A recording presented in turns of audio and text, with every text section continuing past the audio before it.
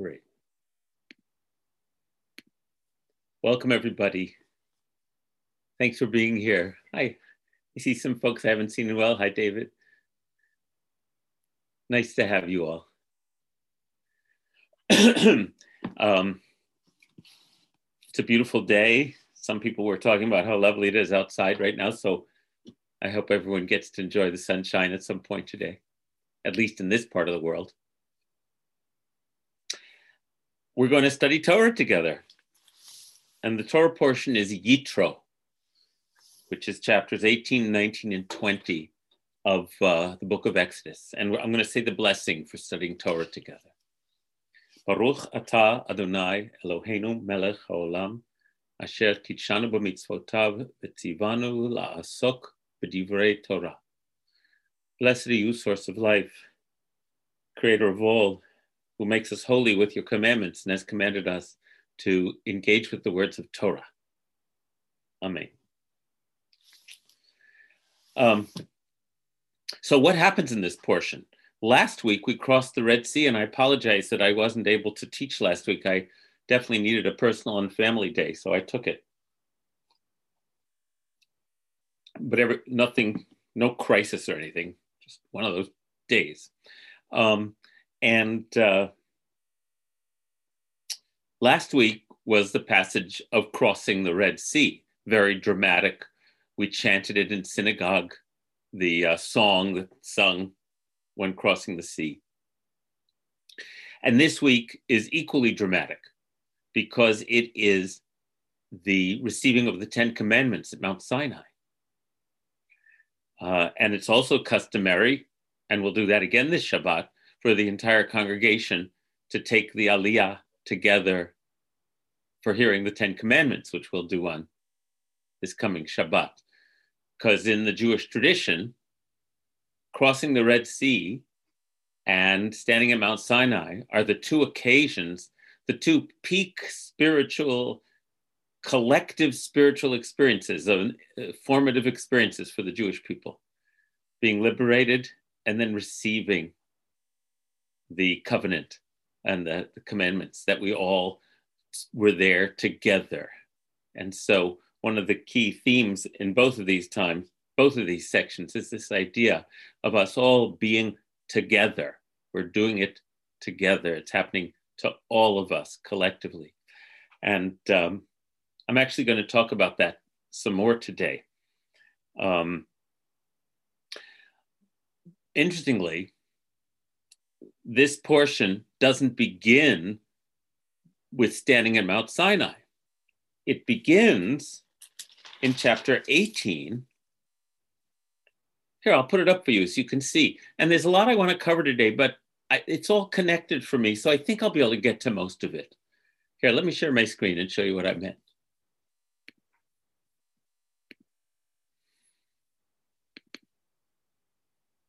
Here's chapter 18. The portion's called Yitro. Yitro in English is Jethro. Jethro is Moses' father-in-law. And it says, Jethro, priest of Midian, Moses' father-in-law, heard all that God had done for Moses and for Israel, his people, and how the Lord had brought Israel from out of Egypt. So Jethro, Moses' father-in-law, took Zipporah, Moses' wife, after she had been sent home, and her 2 sons, of whom one was named Gershom, that is to say, I have been a stranger in a foreign land. And the other was named Eliezer, meaning the God of my father was my help, and he delivered me from the sword of Pharaoh. Jethro, Moses' father-in-law, brought Moses' sons and wife to him in the wilderness where he was encamped at the mountain of God. He sent word to Moses, I, your father-in-law Jethro, am coming to you with your wife and her 2 sons. Moses went out to meet his father-in-law. He bowed low and kissed him. Each asked after the other's welfare, and they went into the tent. Moses then recounted to his father-in-law everything that Yod-Heh-Vav-Heh had done to Pharaoh and to the Egyptians for Israel's sake, all the hardships that had befallen them on the way, and how the Lord had delivered them. And Jethro rejoiced over all the kindness And this is a word I want us to notice. Vayichad Yitro al kol hatova, all the goodness, tov. If you know just a few Hebrew words, you probably know tov, because you were taught, ma shlomcha, tov me'od, how are you? Very good, or good yom tov, right? So anyway, tov means good. Yitro rejoiced over all the goodness that the Lord had shown Israel when he delivered them from the Egyptians. Vayomer Yitro, look at this Hebrew, Baruch Hashem, blessed be the Lord. Baruch Hashem, he says, who delivered you from the Egyptians and from Pharaoh, and who delivered the people from under the hand. Oops, I apologize. From under the hand of the Egyptians. Now I know that the Lord is greater than all gods, yes, by the result of their very schemes against the people. And Jethro, Moses' father-in-law, brought a burnt offering and sacrifices for God. And Aaron came with all the elders of Israel to partake of the meal before God with Moses' father-in-law. So this meal, this is in maybe every single culture in the world. Having a sacred festive meal is a form of bonding, right? We eat before God, a sacred meal. And then we go to this next step. So there's Jethro, Moses' father-in-law. Now let's talk about Jethro for just a moment. We meet Jethro back in chapter 2 of Exodus. We meet Jethro back in chapter 2 of Exodus when Moses runs away from Pharaoh, comes to the well of where Jethro lives, rescues several of his daughters, and then the daughters go back to their father, who says, so he rescued you. Why didn't you invite him over so we could offer him hospitality? And they go get Moses, and then it says that Moses and wed Zipporah, one of Jethro's 7 daughters. And Jethro is identified as a Kohen, a priest of Midian. And then the next line it says in chapter 2, and Moses was tending Jethro's flock when he came upon a burning bush. So Moses moves in with Jethro. And we've explored in other years this idea of Jethro as Moses' mentor, as in fact his father, because who mentored Moses in how to be a good shepherd? He didn't grow up in his father's house. He grew up in Pharaoh's house. Pharaoh may have taught him the ways of statecraft, but when he crossed Pharaoh, Pharaoh was going to kill him, and he had to run away. Moses doesn't have a father. And I think that Jethro serves this amazing function as mentor for Moses, teaching him how to be a shepherd, how to be a kind and thoughtful leader. And so when Moses comes back, he actually asks Jethro's permission to go back to Egypt. And Jethro says, go in peace. That's the last time we saw Jethro. And now he's back. And they have a wonderful reunion. And then in verse 13 comes this really interesting section. Next day, Moses sat as magistrate among the people, while the people stood about Moses from morning until evening. But when Moses' father-in-law saw how much Moses had to do for the people, he said, Ma hadavar hazeh asher ata oseh la'am? What is this thing that you are doing to the people? Madua ata yoshev levadecha? Why do you act alone while all the people stand about you from morning until evening? So first of all, I like the way that Jethro just sort of, there's a relationship here where he tells Moses what to do. Moses replied to his father-in-law, "It is because the people come to me to inquire of God. When they have a dispute, it comes before me, and I decide between one person and another, and I make known the laws and teachings of God." And then Moses' father-in-law said to him, "The thing you are doing is not right." Vayomer choten Moshe elav, lo tov hadavar asher toseh. Not good. Not good. Okay, we had the word tov before. Here it's not good. You will surely wear yourself out, and these people as well, for the task is too heavy for you. Lo tuchal osehu livadecha. You cannot do it alone. So there's a key words here that I'm going to point out to you. Now, listen to me. Ata shma bekoli. Pay attention to my counsel, and God be with you. You represent the people before God, and you bring the disputes before God, and enjoin upon them the laws and the teachings, and make known to them the way they are to go and the practices they are to follow. Now, here's what you have to do. Seek out from among all the people capable men who fear God. And it's men here, yes. We could say people, human individuals, trustworthy individuals who spurn ill-gotten gain.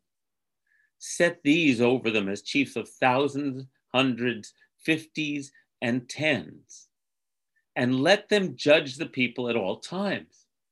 Have them bring every major dispute to you, but let them decide every minor dispute themselves. Make it easier for yourself by letting them share the burden with you. If you do this, and God so commands you to, by the way, you will be able to bear up. And all these people, too, will go home unwearied. Shalom. And Moses heeded his father-in-law and did just as he had said. And Moses chose capable people out of all Israel, appointed them heads over the people, thousands, chiefs of thousands, hundreds, fifties, and tens, and they judged the people at all times. The difficult matters they would bring to Moses, and all the minor matters they would decide themselves. Then Moses bade his father-in-law farewell, and he went his way to his own land. Now, the very next chapter, they set up camp at Mount Sinai. Here, I'll stop sharing for a while. I really love that chapter. I love the relationship between Jethro and Moses, and the key words there, alone and lo tov, not good, we find in one other place in the Torah. Some of you may remember where. If you want to guess, I'm happy to tell you, of course.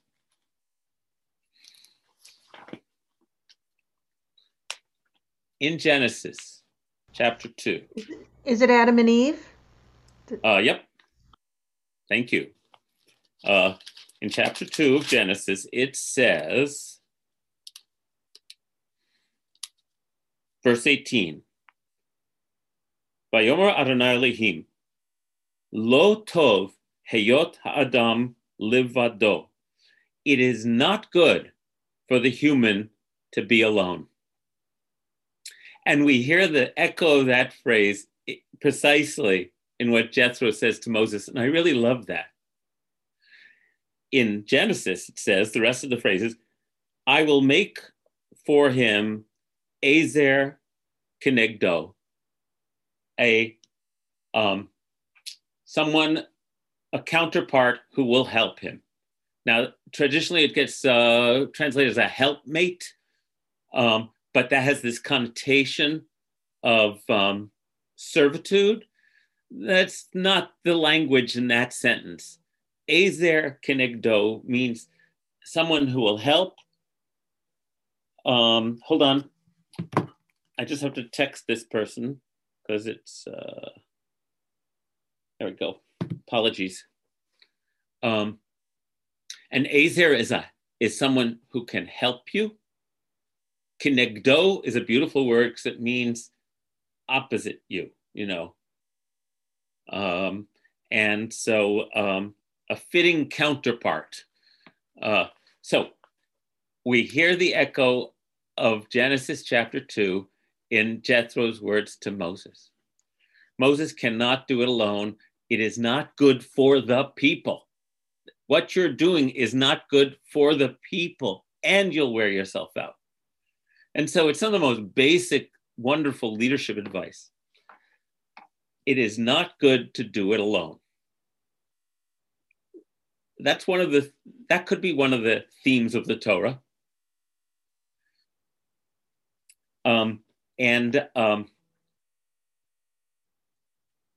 Okay. And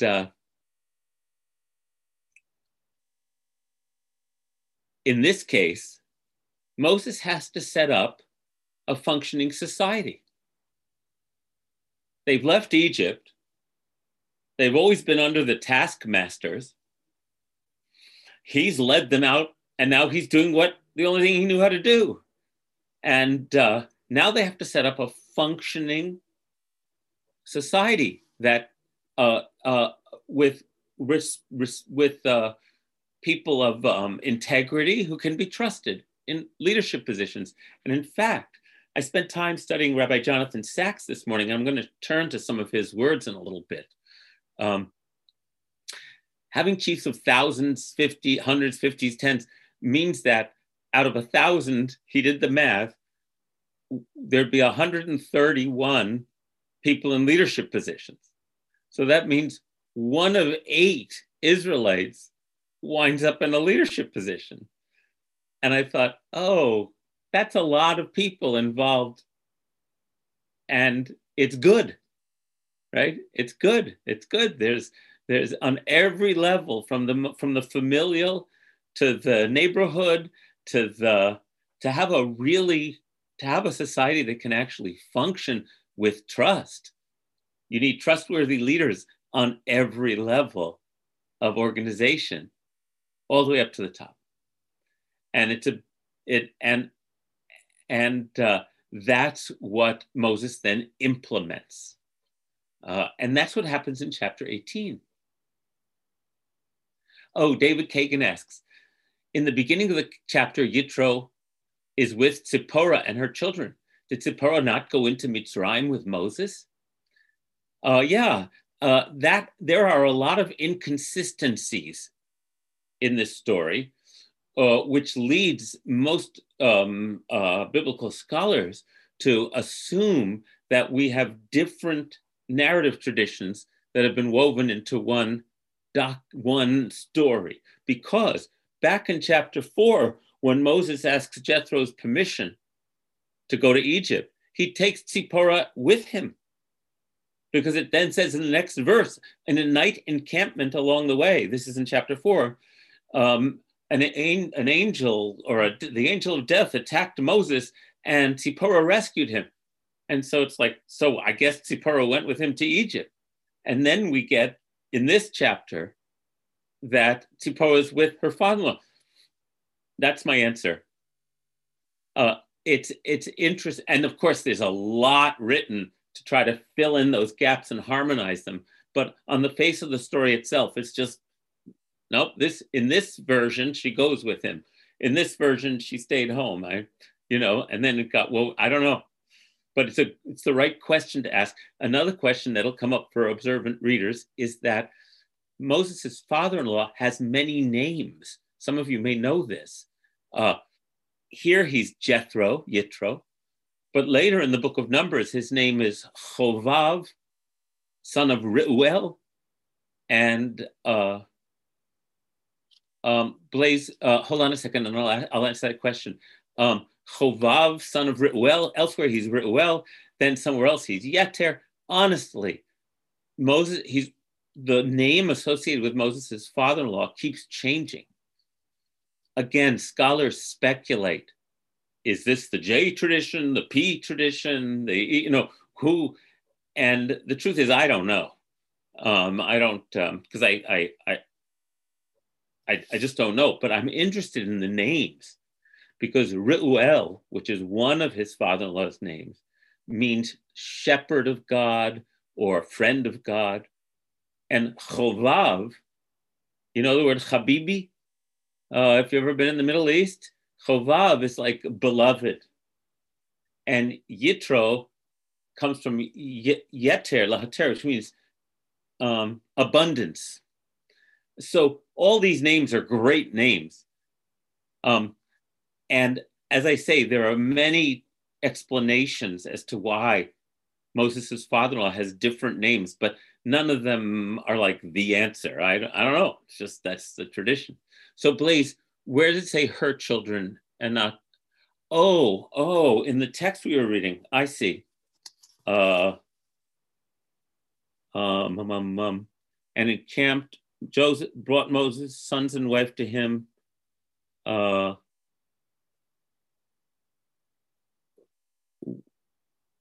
And her two sons. I don't know. It says her two sons. As I said, we'll find a lot of inconsistencies, and that might be just, I have no idea. Okay. So now then we turn, after this really fascinating chapter, we turn to Mount Sinai. Chapter 19 is the preparation for receiving the Ten Commandments. And then chapter 20 is the Ten Commandments themselves. And so I'm going to read you the beginning of chapter 19 by sharing that screen. And then I want to turn to Rabbi Jonathan Sacks's teachings, which I found to be really excellent.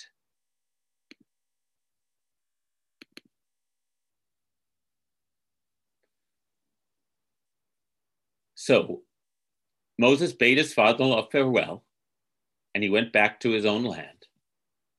Then, and on the third new moon after the Israelites had gone forth from the land of Egypt, on that very day, they entered the wilderness of Sinai. Having journeyed from Rephidim, they entered the wilderness of Sinai and encamped in the wilderness. Israel encamped there in front of the mountain. There's that word neged, like a helpmate. Neged is to meet you, in front of you. And Moses went up to God, and the Lord called to him from the mountain, saying, "Thus shall you say to the house of Jacob, and declare to the children of Israel. You have seen what I did to the Egyptians, how I bore you on eagle's wings and brought you to me. Now then, if you will obey me faithfully and keep my covenant, you shall be my treasured possession among all the peoples. Indeed, all the earth is mine, but you shall be to me a kingdom of priests and a holy nation. These are the words that you shall speak to the children of Israel. Mamlechet Kohanim v'Goy Kadosh." So in that instruction, first of all, I want to point out that it's conditional. If you accept this Torah, you can become a kingdom of priests and a holy nation, right? This is not the place. God has chosen us for a challenge, not because we're superior. So in this case, our potential is to be in a special relationship with the Creator is entirely contingent on our ability to fulfill these directives. And your mission, if you choose to accept it, and it is a mission impossible, but to strive for a good society is the impossible mission that is the core of Judaism. And I don't mean that exclusively from other efforts and other traditions. So this continues for me the theme of it's not good to do it alone. Right? First, we need a leadership structure with trustworthy individuals to knit the community together. But then we need something more than that. We need everybody to understand that they are part of a covenantal community. And as such, they are not, they're not consumers, they're not a receiver of services, they're not a taxpayer. They are, in fact,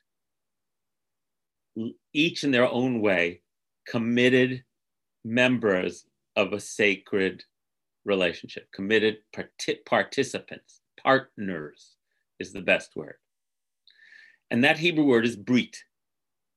Brit means covenant.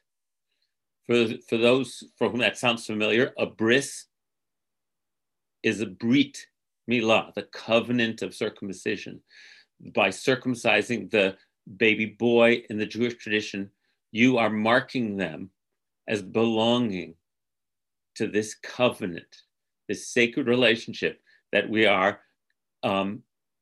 enter in this Torah portion that we're constantly trying to renew.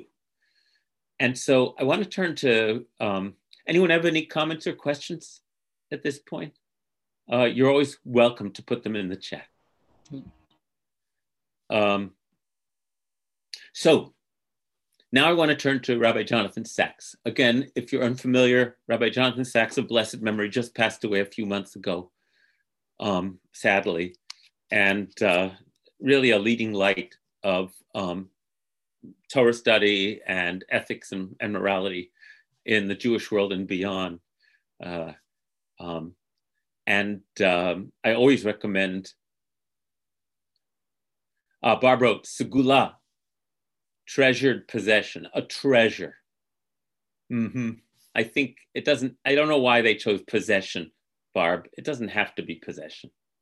But a segula is a treasure, a treasured object, a treasured thing. So I'm always going to recommend his website for people who want to see what he has to say on any given week. Rabbi Sacks, is it .com or .org? Rabbi Ellen, do you remember? Okay, so let me share a document where I cut and pasted a couple of his recent, here we go. Beautiful, okay.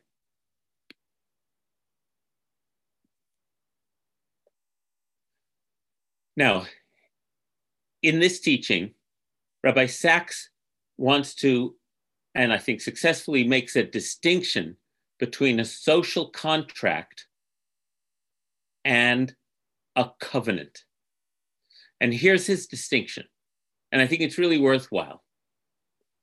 First, he introduces it, as any good speaker does, by sharing a couple of anecdotes, which in the interest of time, I won't read you, but he was addressing some large bodies, both the Anglican Communion, debating gay marriage, and the American Enterprise Institute after the election of Trump at a different conference. And he said, the reason these two events are connected in my mind is that on both occasions I spoke about the same concept, the one that is central to this week's Parsha and to biblical Judaism as a whole, namely Brit, covenant. This idea of covenant in the 17th century especially was a key concept in the emerging free societies of the West, especially in Calvinist and puritanical circles. And then he goes on to grossly simplify complex process, but he's fabulous, fascinating to listen to. So think of the Puritans who first came to New England. For all their craziness, they understood their relationship to one another as a covenantal relationship. And he's going to explain. Over time, however, and under the influence of Jean-Jacques Rousseau, the word covenant was gradually supplanted by the phrase social contract. Clearly, there is something similar between the two, but they are not the same thing at all. In fact, They operate on different logics, and they create different relationships and institutions. In a contract, two or more people come together, each pursuing their self-interest, to make a mutually advantageous exchange. In a covenant, two or more people, each respecting the dignity and integrity of the other, come together in a bond of loyalty and trust to do together what neither can achieve alone. It isn't an exchange, it's a moral commitment. It is more like a marriage than a commercial transaction. And in fact, by the way, as you may know, the Hebrew word for marriage is a brit, kiddushin, is a covenant, a holy covenant of marriage. Contracts are about interests. Covenants are about identity. Contracts benefit, covenants transform. Contracts are about me and you. Covenants are about us. I found that very eloquent. He then goes on to describe that in the book of Samuel, the children of Israel demand a king. And Samuel warns them and says, you know what a king is going to do to you? He's going to draft your sons. He's going to take your daughters into his harem. He's going to do all that stuff. But they say, we want a king so we can be like a nation among the other nations. And so Rabbi Sacks calls that a contract where people are willing to give up certain of their rights, transferring them to a central power, a king or a government, who undertakes in return to ensure the defense of the realm externally and the rule of law within. So he says the book of Samuel contains the first recorded instance of a social contract. I have no idea if it's the first, but I wouldn't say it that way, but it certainly is an early instance of a social contract. But now I'm going to read him in full here. I just think this is really compelling. However, this was the second founding moment of Israel as a nation, not the first. The first took place in our Parsha, on Mount Sinai, several centuries earlier, when the people made with God not a contract, but a covenant. What happened in the days of Samuel was the birth of Israel as a kingdom. What happened in the days of Moses, long before they had even entered the land, was the birth of Israel as a nation under the sovereignty of God. The two central institutions of modern Western liberal democracies are both contractual. There are commercial contracts that create the market, and there is a social contract that creates the state. The market is about the creation and distribution of wealth. The state is about the creation and distribution of power. But a covenant is about neither wealth nor power, but rather about the bonds of belonging and collective responsibility. As I put it in The Politics of Hope, a social contract creates a state. A social covenant creates a society. A society is the totality of relationships that do not depend on exchanges of wealth and power, namely marriages, families, congregations, communities, charities, and voluntary associations. The market and the state are arenas of competition. Society is an arena of cooperation, and we need both. Here, let me stop sharing for just a bit.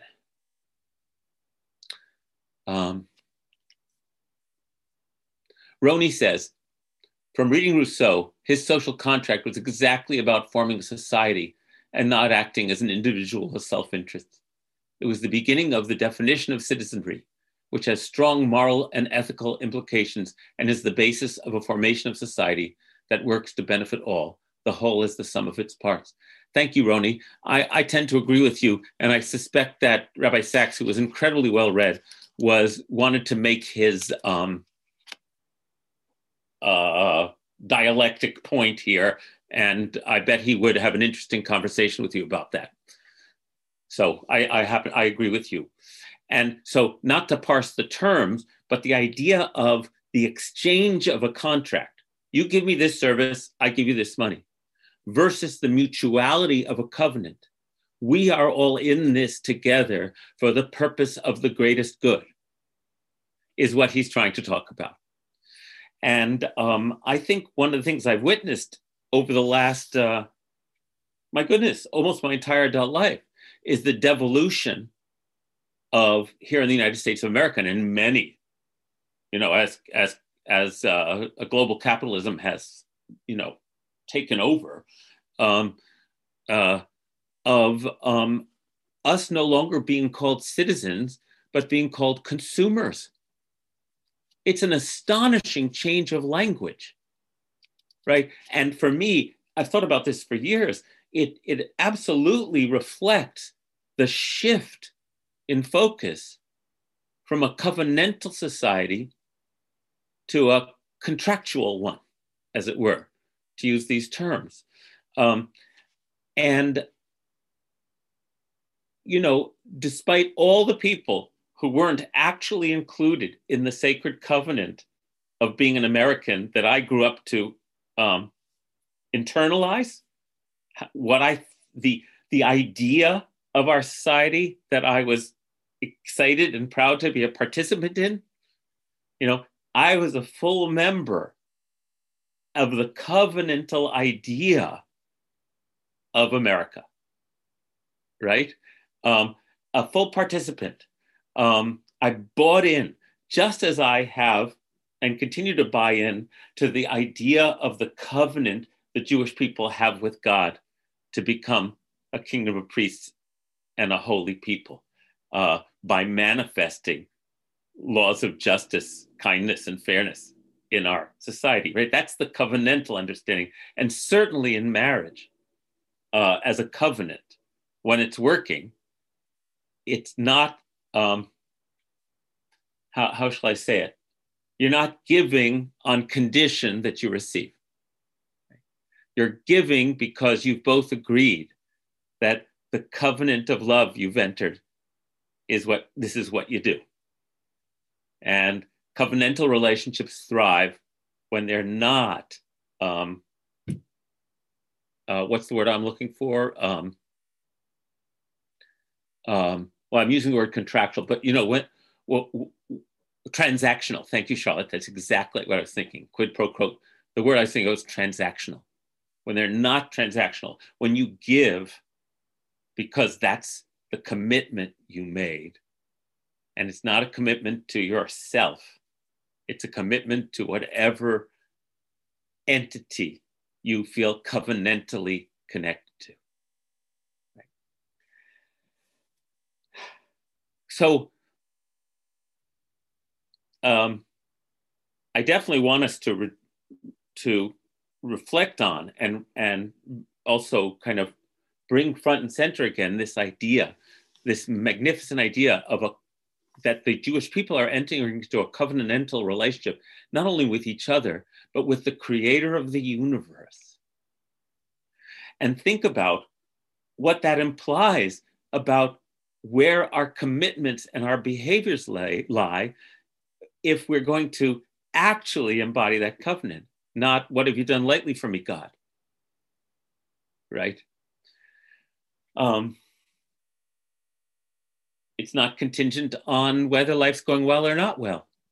And I just, some of you may be familiar with the Bruderhof. The Bruderhof are a radical Christian pacifist sect with a small s. There's nothing sectarian about them. They're extraordinary, who, through accidents of history, wound up with their main communities right here in our area in the Hudson Valley. And so I've had a lot of interaction with the Bruderhof over the years. They live as a kibbutz. If you commit to being part of their fellowship, you completely commit. It is not for everybody, the Bruderhof communities, but the people who know they want to go all the way with this commitment to belonging to a community that in their case is based on the Sermon on the Mount and on manifesting one for all and all for one, and on doing it by giving up your willfulness in favor of whatever's best for the covenantal community. And they put out a book in honor of their 100th anniversary, because they were formed in 1920 in Germany by a pacifist Christian pastor. And so this is a big coffee table book, and something compelled me to buy it. And I've been reading it the last few nights, and it's filled with the stories of 100 different individuals as sort of profiling them and why they joined the Bruderhof and what it means to them. And it's truly a manifestation of this idea of a covenantal community. It's so admirable. You don't have to agree with all of their conservative with a small c social mores that hold them together, but their vision is a vision of love and of the hard. They have one after another. They say, this is no picnic, but this is where I want to be with the other people who have committed themselves in this completely wholehearted way to do it together. And this is what the Jewish people are being asked to do here at Mount Sinai, to make this commitment to one another, to love God, to not worship idols, to be good to their word, to not murder, to not commit adultery, to not bear false witness, to not steal, this is what they say, okay, barely. If you read on, it says, when the people heard what was actually demanded of them, they trembled and fell back. Because to truly manifest, think about marriage, think about any loving relationship where you're in it for the long haul. It's like, it is work every day. And yet, there's a sense that it's not good for the human to be alone. And I don't mean that just in terms of monogamy by any stretch of the imagination.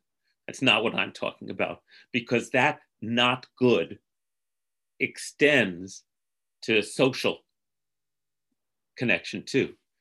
Ruth Hirsch says to everyone, in my experience, the Bruderhof live their values and truly help folks not part of their committed community. They help people in a variety of ways. I am a big fan of the Bruderhof. They are like the opposite of a cult. It's somehow they're pulling it off, creating this incredibly cohesive community without putting up walls around around themselves in order to maintain themselves. I wish them continued success. The Jewish Sermon on the Mount? Oh, well, I studied the Sermon on the Mount with my friend, Father Matthew, Reverend Matthew. It's a fascinating thing to study it and see how Jesus is taking Jewish values and articulating them in an incredibly compelling way. Oh, yes, they're still in Rosendale. They're in Riften. Around here, they have a community in Riften, in Ulster Park, and up in Tannersville and Platte Clove. But they have many other communities. They're growing. They number in the thousands now. And Barb says, reminds me of the song Brotherhood of Man. Oh, from How to Succeed in Business Without Really Trying. Yeah, listen to that song. That's got an edge, that one.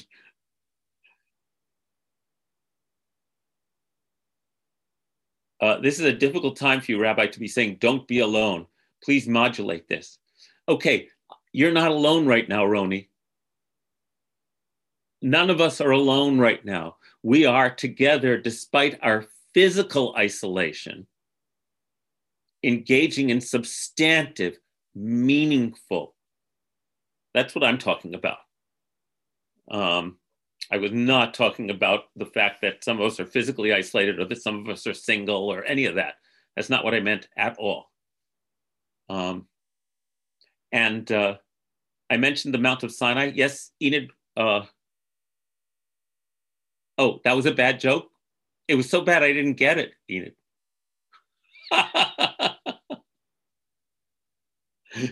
I'll need an explanation.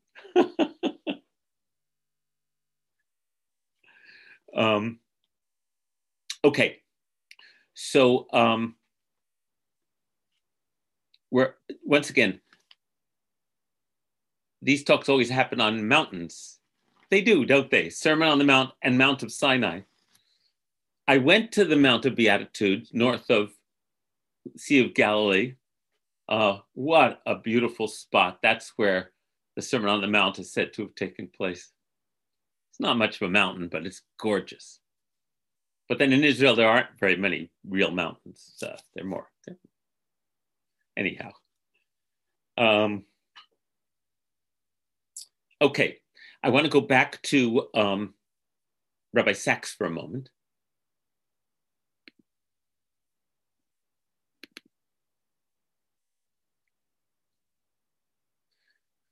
I encourage you to go to his website and read all about this stuff.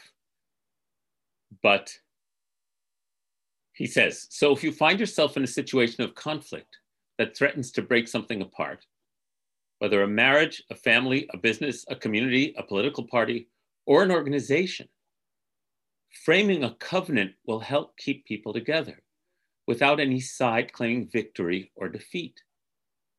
All it needs is recognition that there are certain things that we can do together that none of us can do alone. Covenant lifts our horizon from self-interest to the common good. There is nothing wrong with self-interest. It drives economics and politics, the market and the state. But there are certain things that cannot be achieved on the basis of self-interest alone.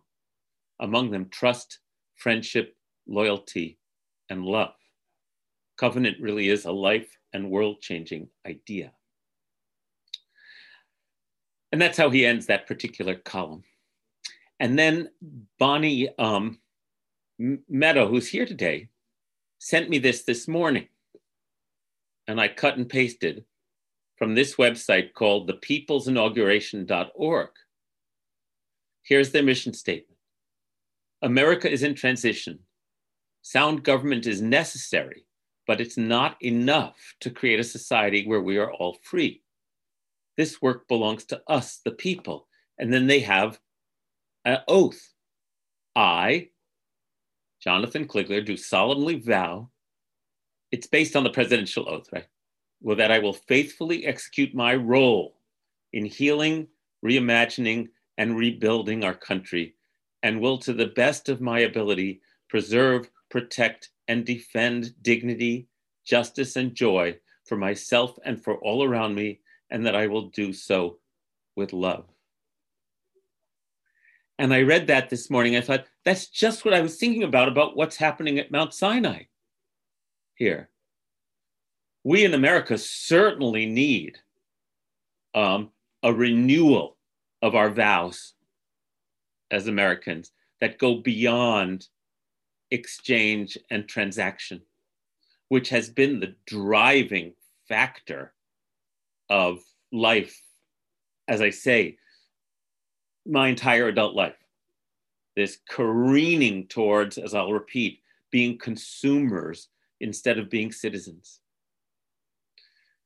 And I thought that, again, as I always look at the Torah portion, as I've explained to you, and say, what is this reflecting to me about my life today? And again, that idea of covenant came in stronger than almost anything I could think about while I was reading. I'm just going to, that's about Jethro saying, it's not good, to be alone is not good. Okay, let me stop sharing the screen.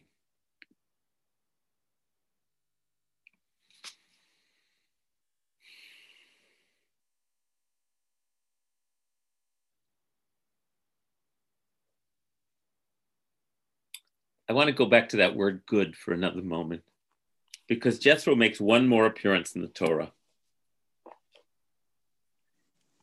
He apparently and again, this is different stories sort of woven together. The children of Israel remain at Mount Sinai for over a year. So in the version in Numbers, Jethro, but he's not called Jethro here, he has one of his different names, Chovav, is still with them. And they're about to set out from Mount Sinai after having received the covenant. And it's a year later, and it's the book of Numbers, chapter 10. And Moses said to Chovav, the Midianite, Moses' father-in-law, "We are setting out for the place of which the Eternal One has said, I will give it to you.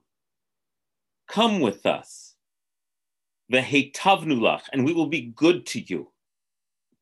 For the Eternal our God has promised to be good to all of us."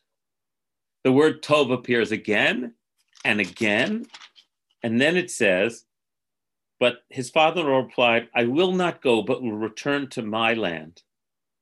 And Moses says, "Please do not leave us, inasmuch as you know where we should camp, and you can be our guide. And if you come with us, we will extend to you the good, hatov, that God has extended to us." But he goes back. That's the last we hear of Jethro. But I like that the word tov is repeated over and over in reference to him. So somehow Jethro is the emissary of the good for Moses and the people of Israel. He brings them the message of freedom, of what true freedom is, to those who have only known enslavement. He's like, it's beautiful when you think about it. First, Moses has to go to him to learn what it means to be a free human being. And being a free human being, in Jewish terms and biblical terms, is not the twisted version we have of the one who's accountable to no one. Being a free human being is the one who freely offers their accountability to the people they love, right? But in a society that's been based on enforced labor, oppression, and terror, they don't know what that is. They don't know what that goodness is. And Jethro is the one who then comes to them after they've left Egypt to describe to Moses once again, no, that's not good. Here's the good. Here's the good. Your freedom is so that you can freely, lovingly, willingly give up some of your own willfulness in order to participate in a community where the good of all is on everyone's minds. Deborah said, "It is so important that we renew the vow that all of us are entitled to life, liberty, and the pursuit of happiness." That's the covenantal essence of the United States. That's why, again, the idea of America has such an impact on the world, because it's expressed in this way. And I want to say that, again, to remind us that the idea of Judaism is also that we should become, all of us, a nation of priests, not just accountable, not just leaders accountable, but all of us accountable to the good of the community. And that by taking on the 10 Commandments, we all hear them because we are all responsible for them. Because if only some of us take responsibility for them, then the holy society cannot emerge. So here's to both being faithful to that Jewish covenant and faithful to the covenant and the idea of the United States, which we need it more than ever right now. And we'll keep practicing, which is all we can do. So I think it's time to stop. Let me stop.